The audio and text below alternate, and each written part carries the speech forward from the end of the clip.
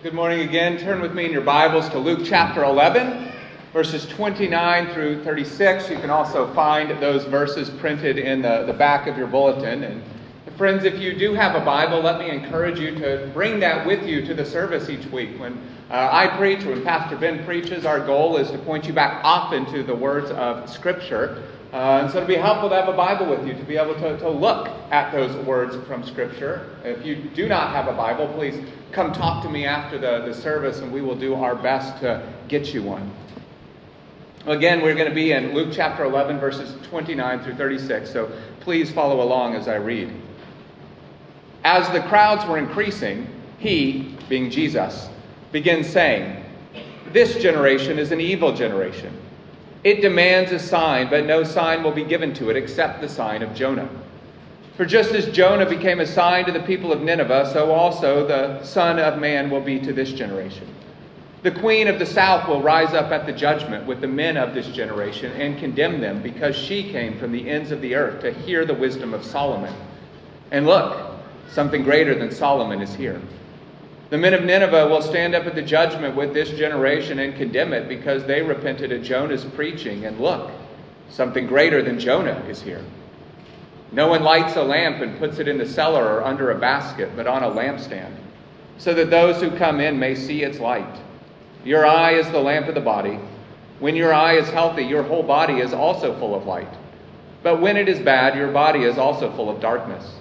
Take care then that the light in you is not darkness.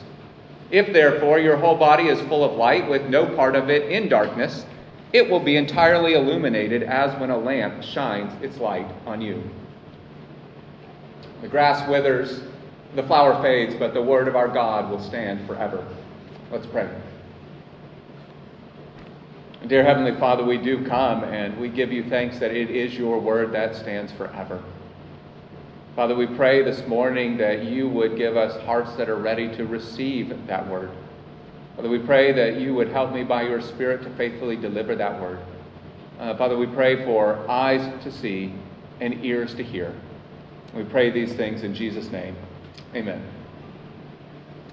Kids, youth, as we get going, I have a science question for you, a science question. There are two things that are required in order to be able to see. Two things are necessary to be able to see. Can you name either one of those things? Brain and the eyes. Brain and eyes. Not quite, but that's one of them. We do need eyes. Eyes. We do need eyes. I guess we technically need the brain because it sends signals, so good job. Anything else? God. Not God. We need light. We need light. We need light. And you need eyes, which have light receptors in order to receive the light. Without either of those things, you cannot see. There must be at least some small amount of light in order to be able to see. And of course, even if there is light, you need eyes in order to be able to see. Evidently, you also need a brain. We also need God. Those are not wrong answers. I just wasn't being specific enough. Oh, there's a great parallel to that in our spiritual lives. In order to see and understand spiritual truths, eternal truths, we need light. In order to know God, we need light. We need God to reveal himself. Now, praise be to God that he has done that. The Bible teaches that God has revealed himself in his creation, in what he has made. Our world illuminates the fact that there is a creator, God. But God has more specifically and more fully revealed himself to us in his word, the Bible, and through his Son, Jesus Christ, the Word who was made flesh. This is what Jesus says about himself in John chapter 8, verse 12. "I am the light of the world. Anyone who follows after me will never walk in darkness, but will have the light of life." Well, Jesus is the light of life, because it is Jesus who reveals the Father to us. It is Jesus who reveals God. But remember, we need two things in order to see. We need light, and the light of the world has come. Jesus has come. He has lit the way of salvation. But we also need eyes. We need eyes of faith in order to believe. Therefore, the great question of this text, of these verses this morning, is, do you have eyes to see?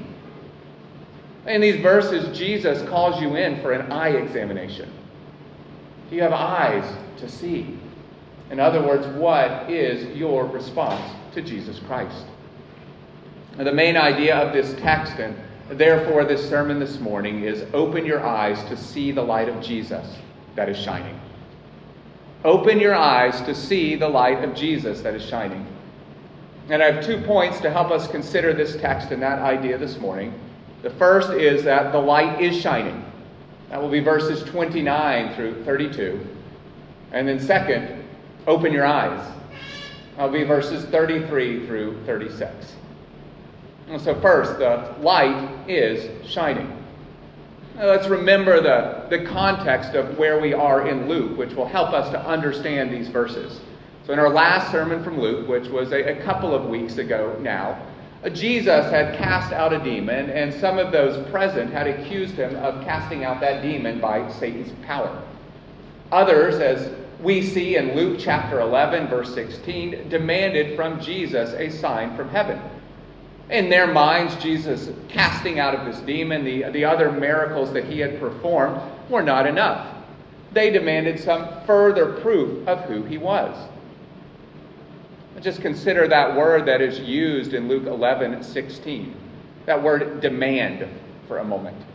They demanded a sign from Jesus. It's the same word that Jesus uses in our verses for this morning. He says it in verse 29, that this evil generation demands a sign. The people of Jesus' generation demanded that he meet their standard. They demanded that Jesus bow to their desires. By demanding a further sign, they were essentially saying that they did not have enough light necessary to see and believe in Jesus. They were saying that the truth about Jesus was unclear. By this point in his ministry, Jesus had cast out many demons. He had healed sicknesses. He had calmed the wind and the waves by his voice. He had even raised those who were sick and dead back to life. Yet the cultural and religious leaders of the day, the scribes and the Pharisees, were demanding that he give more, that he give further light. Actually, as we saw a couple of weeks ago, they were doing more than that. They were accusing him of casting out demons by the power of Satan. They were essentially accusing him of being evil. And the crowds who gathered were not much better. You see in verse 29 that the crowds around Jesus were increasing. He begins his teaching as they're gathering around him. But as you read through the Gospels, it is clear that the majority of the crowds were just there in hopes of seeing Jesus do something amazing. Not all of them, but the majority of them. They weren't really interested in following Jesus, and in their own way, they were demanding a sign. Jesus was the best form of entertainment around, and they were simply there to be entertained, to see something amazing. Friends, I'm not sure what brought each of you here this morning. I'm not sure of each of your attitudes towards Jesus. So I simply want to ask you this morning to examine your own heart and ask, is there some demand that you have or you are placing on Jesus? Some standard that you have set in your mind that he must meet before you are willing to place your faith in him? You waiting for some specific sign from heaven, like, oh, Jesus, if you would just do a miracle, well, then I would believe. Maybe you're just waiting for a miracle in your own life. You're withholding trust until he does something amazing for you. He would give you a better job or a spouse or make life easier, then you would wholeheartedly follow him. Friends, what demands have you made of Jesus? In what ways have you said that the light that Jesus has given has not been enough? It has been insufficient. And friends, if you have placed some demand on Jesus and have said what he has done has not been enough, let me just ask, what would be enough? What would he have to do in order for you to believe, to place your faith in him? Friends, here's the thing. If that is your attitude towards Jesus, nothing will ever be enough. And just think back to all the miracles that Jesus performed, and yet the people of his generation, seeing these things, still did not believe. The problem was not a lack of light. The problem was that people did not have eyes to see. They had all the light they needed, but they still refused to believe. No additional sign would have made a difference, which was made clear by the fact that they would later not believe in Jesus' resurrection from the dead either. And so, friends, if you have been withholding faith in Jesus, the problem is not that Jesus has not done enough for you. It's not a problem that Jesus has not shown you who he is. The problem is that you have refused to see. Well, even as Jesus called that generation an evil generation, Jesus' grace shone through. Jesus refused to perform a sign on demand for the people when they demanded it, but he did say that he would give one final greater sign to that generation. They would be given the sign of Jonah. As we see in verse 30 of our text, just as Jonah was a sign to the people of Nineveh, so Jesus would be a sign to his generation. He is a sign to you. Now, what in the world is Jesus talking about here? What is the sign of Jonah? Kids, again, you can probably answer this one. What happened to Jonah? What's the most amazing thing that happened to Jonah? Yes, he's swallowed by a huge fish. We just read about it. Well, we read about him being spit up a few minutes ago. Jonah was sent by God to preach to the wicked city of Nineveh, to call the people there to repent of their sins, to turn from their wicked ways. But at first, Jonah refused to go. He tried to run away from God. He got on a ship headed in the opposite direction from Nineveh. God sent a huge storm to stop Jonah in his tracks, to stop that ship. In the midst of that storm, Jonah was thrown overboard from the ship. But God sent a big fish, providentially, probably a whale, though it's not a fish, but the people of that day didn't know that, that swallowed Jonah whole and vomited him out on dry land 3 days later. So this is what Jesus says in Matthew 12:40 about the sign of Jonah. For as Jonah was in the belly of the huge fish 3 days and 3 nights, so the Son of Man will be in the heart of the earth 3 days and 3 nights. In other words, the sign of Jonah was his time in the fish. The sign of Jonah to the people of Jesus' generation would be the fact that he would spend 3 days in the belly of the earth, the grave, and that he would rise again. He would come out. Just as Jonah came out alive from the fish, Jesus would come out of the grave alive. He would be raised. That is the final sign that would be given to that evil generation. The greatest sign, the heart of the gospel, is the death and the resurrection of Jesus Christ. The problem was that Jesus' generation still would not believe even that. This is why Jesus said in verse 32 that the people of Nineveh will rise up at the judgment and condemn this generation. Because when Jonah came to the city of Nineveh preaching, the people of Nineveh listened to Jonah. They listened to the word of the Lord delivered through Jonah, and they repented. It seems that somehow they had heard about the time that Jonah spent in the fish.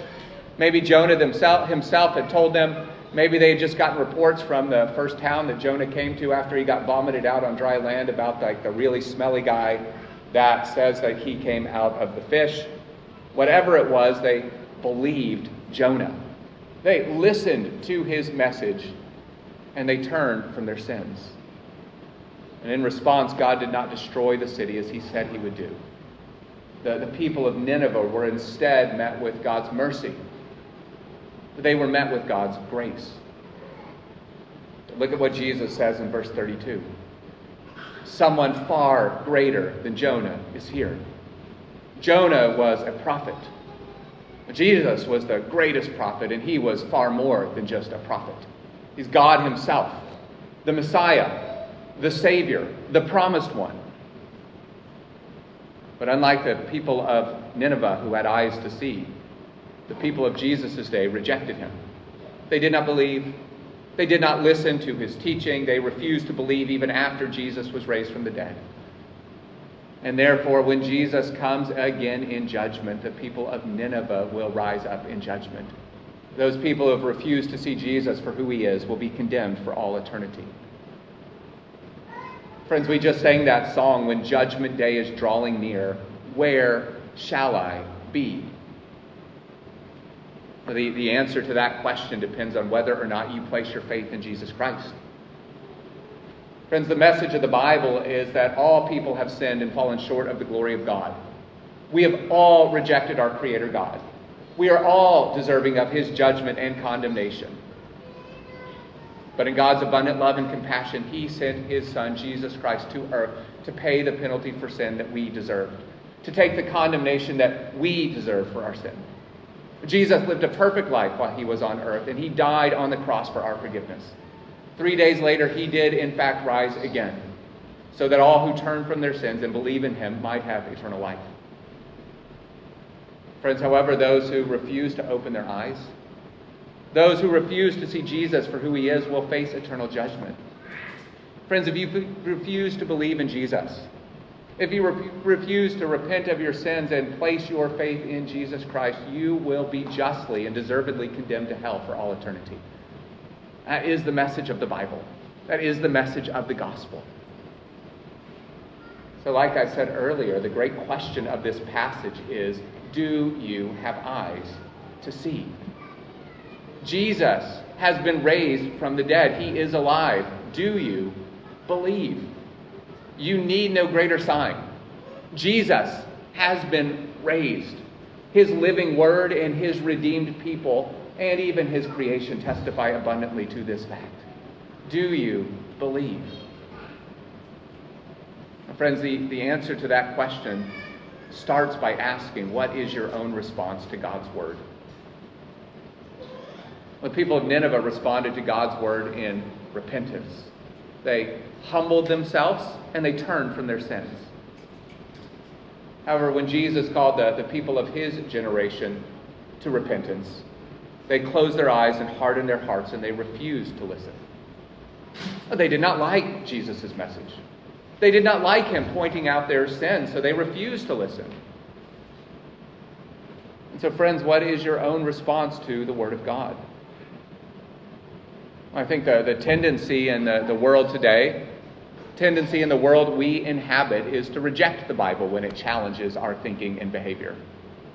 The tendency is to reject anything in the Bible that might disagree with us. How dare the Bible say anything negative about homosexuality? The Bible must be outdated and wrong. How dare the Bible call excessive worry and anxiety a sin? The Bible writers did not know anything about modern mental health. It's offensive to say that there might be a spiritual component to my anxiety or worry or depression. Well, Pastor Tim Keller puts it this way: to stay away from Christianity because part of the Bible is offensive assumes that if there is a God, he would not have any views that upset you. I think, friends, we can recognize that when we say it like that, it seems kind of ridiculous. And yet how quick we are to dismiss any part of God's word that might challenge us, that might disagree with us. That's what the Pharisees did when it came to Jesus. They were self-righteous. They did not see themselves as sinners in need of a Savior. So when Jesus came along and challenged them, when he pointed out their sin, they did not look inwardly. They hardened their hearts and they rejected him. In their minds, the problem was not them. The problem was Jesus. Jesus was the problem, and so they rejected him. And brothers and sisters, this problem of ignoring God's word when it speaks an uncomfortable truth is not just a temptation for those who don't know Jesus Christ. It's not just a temptation for non-Christians. It is a danger for us too. And just ask yourself when you read something in God's word that challenges something you believe. Maybe when it challenges your own behavior. Well, how do you respond? What about when you hear a sermon that points out an area of sin in your life and you feel guilt or shame over that sin? Kids, how do you react when your parents correct you for your sin? Church, how do you react when a friend provides a word of correction or a word of rebuke to you? Do you grow angry at that friend? Do you grow angry at the pastor? Kids, do you grow angry at your mom and dad that they would dare say something that would make you uncomfortable? Do you try to ignore the conviction of God's word, the conviction that it brings until it goes away because you don't like that feeling of guilt and shame, because it is an uncomfortable, unpleasant feeling? Well, friends, those are simply ways of closing your eyes to the light. They're simply ways of being blinded to the light. Friends, that is not to be our attitude towards the Word of God. God's Word is to be a lamp to our feet and a light to our path. We are to delight ourselves in the commands of the Lord, to seek God through His Word with our whole hearts, and to be reformed and corrected by the Word of God. This is the point that Jesus makes in our text when He brings up the Queen of the South. The Queen of the South in our verses, this is a reference to the Queen of Sheba, who is mentioned in both 1 Kings 10 and 2 Chronicles chapter 9. The Queen of Sheba reigned over the kingdom of Sheba when King Solomon was king over Israel. Now, Solomon, as you may remember, was King David's son and the third king of Israel. He was given great wisdom by God. In fact, he was the wisest man in the world, the wisest man who has ever lived, other than Jesus. And so the Queen of Sheba came to hear the wisdom of Solomon. This is what 1 Kings chapter 10, verse 1 says. The Queen of Sheba heard about Solomon's fame connected with the name of the Lord. So she came to Jerusalem to investigate these reports that had reached her land. She came to see if Solomon was as wise as he was said to be, and if his God was as great as he was said to be. Now, Sheba was likely located in modern-day Yemen or Ethiopia, so this was no short trip to go to Jerusalem to hear the wisdom of Solomon. She probably traveled somewhere around 3,000 kilometers at least to reach Jerusalem. And what did she find when she gets there? 1 Kings chapter 10, verse 4. When the Queen of Sheba observed all of Solomon's wisdom, it took her breath away. And then she said, the report I heard in my own country about your words and about your wisdom is true. But I did not believe the reports until I came and saw with my own eyes. Indeed, I was not even told half. Your wisdom and prosperity far exceed the report I heard. Blessed be the Lord your God.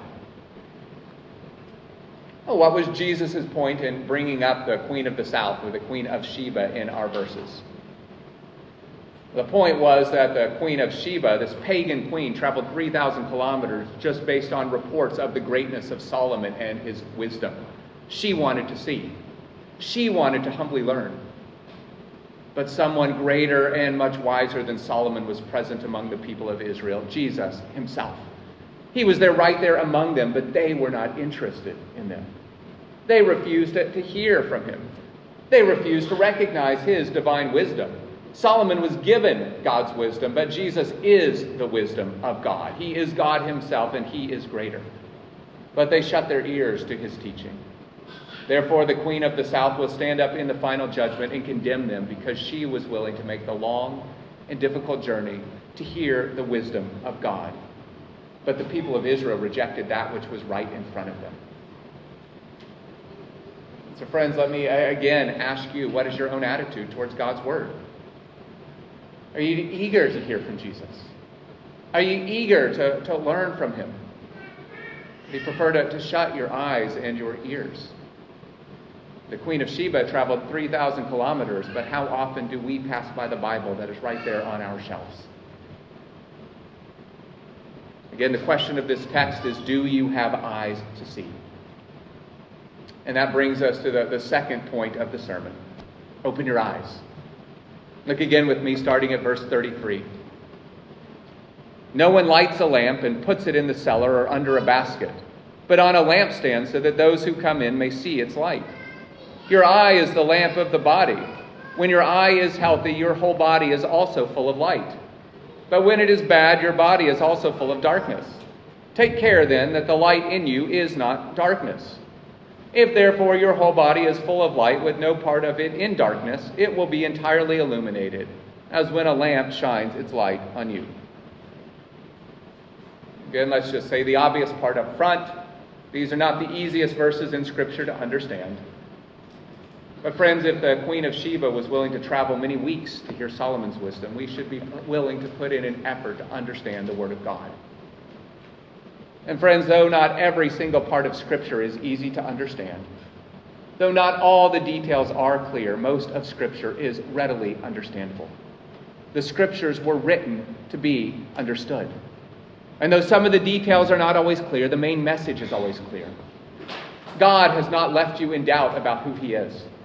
He has not left you in doubt about your condition as a sinner in need of a Savior. He has not left you in doubt about what you must do to be saved. He has not left you in doubt about His commands or how you are to live. He has not left you in doubt about His promises. He has not left you in doubt about the future. And friends, God's Word can be understood by ordinary believers. In fact, one of the reasons that God has given you His Holy Spirit is to help you understand the Scriptures. God has given His people eyes to see. He is gracious. We do not give ourselves eyes to see. It is His sovereign and gracious work. But because that is true, you can have confidence that you can understand God's Word if you are a Christian. He has given you light, and He has given you eyes to see. And that being said, let's labor together to understand these verses we find here. First, it is helpful to understand that Jesus is using two different pictures here. In verse 33, He's talking about Himself as the light. That's verse 33. But then in verses 34 and 36, He turns His attention to us, the recipients of that light. Verse 33, Jesus is the light. Verses 34 through 36, we as the recipients of that light. So remember, two things are needed to see. We need light, that is Jesus. We also need eyes, that is us, our willingness to listen and see Jesus. So in verse 33, Jesus is the lamp that has been lit and placed on a lampstand. I'm guessing most of you have seen pictures of Times Square in New York City or Las Vegas. If not, just think of like the brightest, most lit up place in your own countries, the biggest cities that you can think of. Well, both Times Square in New York City and Las Vegas are places that are full of light. Bright billboards, huge video screens. Well, why are those places so full of all this dazzling light? Why are all these video screens there? It's because all the companies who have shops there, who have placed advertisements on the video screens or on billboards, well, they want to draw the attention of those who are visiting. They want to draw the eyeballs of those who have visited those places. They want you to come to their shops. They want you to see their advertisements. So they put flashing lights all around them so that you'll look at them. They're not trying to hide their ads. They're trying to draw your attention to their ads. Well, this is the picture given of Jesus. He is the light of the world, and as is written in John 1, the true light, Jesus Christ. He gives light to everyone. He was not placed in a cellar. He was not placed under a basket. In other words, He has not been hidden. He was not hidden from the people of His day, and He has not been hidden from you either. Instead, He has been put on a lampstand for all to see. And friends, He shines much brighter than the lights of Times Square or the lights of Las Vegas. The truth about Jesus has not been concealed. He lived on earth. He taught. He did signs and wonders. He revealed the Father. He has left His Word and His Spirit. So again, the problem with those who reject Jesus is not that there is not enough light. It's not that there is a lack of light. But the problem is that people do not have eyes to see. And this is where Jesus turns His attention in verses 34 and 36. He began by saying that your eye is the lamp of the body, and if your eye is healthy, your body will be full of light. But if your eye is unhealthy, your body will be full of darkness. Well, I think we can understand this illustration if we just take a moment to think about it. So light enters your eye through your pupil. It's just the way it works. And it travels to your retina on the back part of your eye, where there are a number of light receptors, or what we call photoreceptors, or what scientists at least call photoreceptors. If your eye is damaged, if those photoreceptors are damaged, your vision will suffer. If they were to be destroyed, or maybe you were born without them, or they were not functioning when you were born, you will not be able to see. Light would still enter your eye, but you would perceive only darkness. So blind people and those with healthy eyes, well, when they walk outside, they're exposed to the same light. They're exposed to the same light, but only those with healthy eyes can see. Of course, Jesus is not speaking of physical eyes in these verses. He is speaking about spiritual eyes. In other words, about your openness to Jesus, your willingness to receive the light of His Word. The Pharisees that Jesus was speaking to claimed to have light because they worked so hard to follow the rules. But it was the false light of self-righteousness. In actuality, it was darkness. There are many people in this world who claim to have light and truth. Hindu priests, Buddhist monks, atheist scientists. You can just fill in the blanks and keep going down the list. There are many who claim to have light. But for all those people, the light that is in them is actually darkness, because it is not the light of Jesus Christ. And friends, physical blindness can happen for a number of reasons, but most of them are outside a person's control. Maybe they have a disease. Maybe they were just born with eyes that were not working. But spiritual blindness is not like that. It is willful. It is deliberate. It is a choice.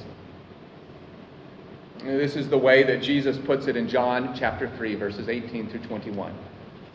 Anyone who believes in the Son of God is not condemned, but anyone who does not believe is already condemned, because he has not believed in the name of the one and only Son of God.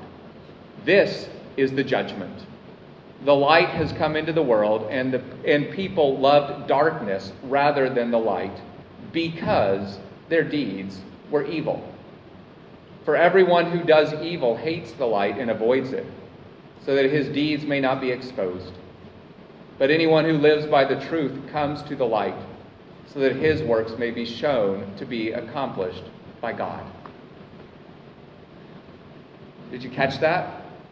Why do people fail to see Jesus? Why do they refuse to believe?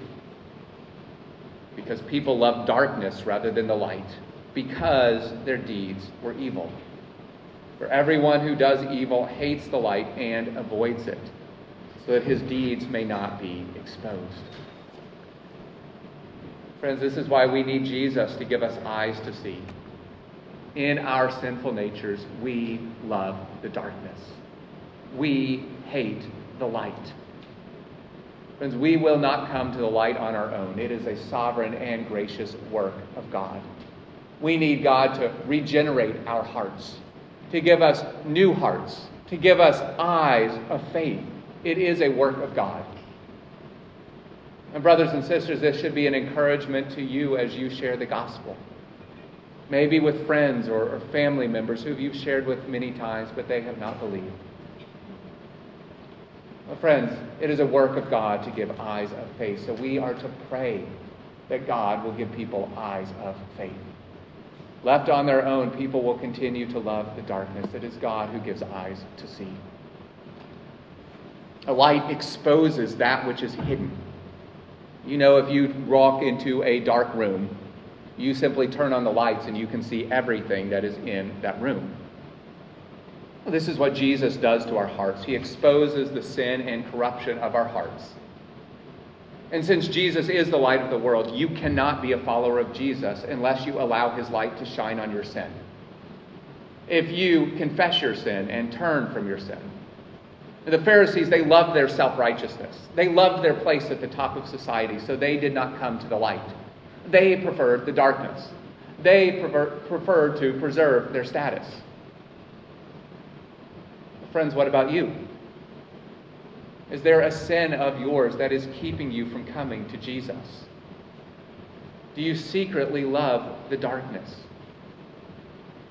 Maybe you know that following Jesus would require you to give up part of your lifestyle that you enjoy.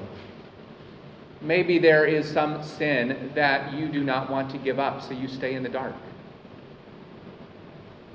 Maybe you know that coming to Jesus would require you to give up some cultural, religious tradition that would cost you friends and influence. the respect of people in your community. Maybe you're just afraid of the shame of confessing sin. Maybe there is some past sin or current sin that causes you great shame, and so you want to keep it hidden. You want to keep it in the dark. And friends, have any of you ever played hide and seek with very young children? Maybe like a 2-year-old or a 3-year-old. Well, if you have played hide and seek with a kid that age, you probably know that they think that if they cannot see you, you cannot see them. At least my kids did. So they think they're hiding if they just close their eyes, or they can put their head down where they cannot see you. They think that's sufficient. You cannot see them either. Well, friends, you're like one of those young children when you try to hide your sin from God. Newsflash, Jesus sees your heart. You cannot hide your sin from God. Just go read the whole book of Jonah if you want an illustration of that. We read a portion. Go read Jonah chapter 1. So friends, if you've been trying to stay in the dark, we simply urge you to come to the light. Jesus sees your sin anyway, but he also promises life, and he promises light to those who come to him. Look again at verse 36. If therefore your whole body is full of light, with no part of it in darkness, it will be entirely illuminated, as when a lamp shines its light on you. Friends, if you come to Jesus, if you open your eyes to see the light, your entire life will be illuminated. You will walk in the light. You will finally see God for who he is. You will finally see and understand yourself correctly. Your life and your purpose on this earth will make sense. You will finally understand yourself as God intended. You will finally be freed from the guilt and the shame and the power of sin. You will finally know what it is to be forgiven. You will finally understand what it is to have abundant life, to have eternal joy, divine peace and security, and an unquenchable hope. Now, friends, it can be a scary thing to come to the light, but the reward is worth it. There is nothing better than a life that is illuminated by Jesus Christ. And for you, church, for you Christians, well, these verses show why it is so important to daily confess your sins and to bring them into the light. As a Christian, when you try to hide your sin, it's as if your spiritual eyes are damaged. It's as if you're not receiving the full light of Jesus Christ. It's like you're living in the shadow world. When you choose to dwell in sin for a time, you stop seeing God rightly. You stop seeing yourself rightly. Life no longer makes sense. Guilt and shame grow.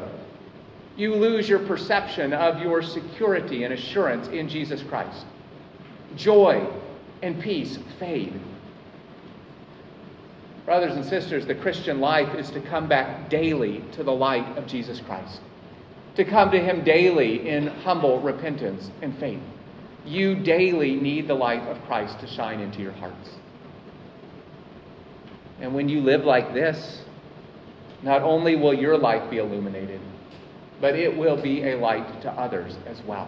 You will be a light to others as well. Jesus intends his followers to be conduits or channels of his light to others. Matthew chapter 5, verse 16. Let your light shine before others so that they may see your good works and give glory to your Father in heaven. Friends, the light of Jesus that is in you is to shine at your workplaces. It is to shine in your friendships. It is to shine in your marriages. It is to shine in your relationships with your children. It is to shine in your love for your fellow brothers and sisters in Christ. Ephesians chapter 5, verses 8 and 10 through 10. For you were once darkness, but now you are light in the Lord. Walk as children of light. For the fruit of light consists of all goodness, righteousness, and truth, testing what is pleasing to the Lord. So brothers and sisters, open your eyes and walk in the light. Let's pray.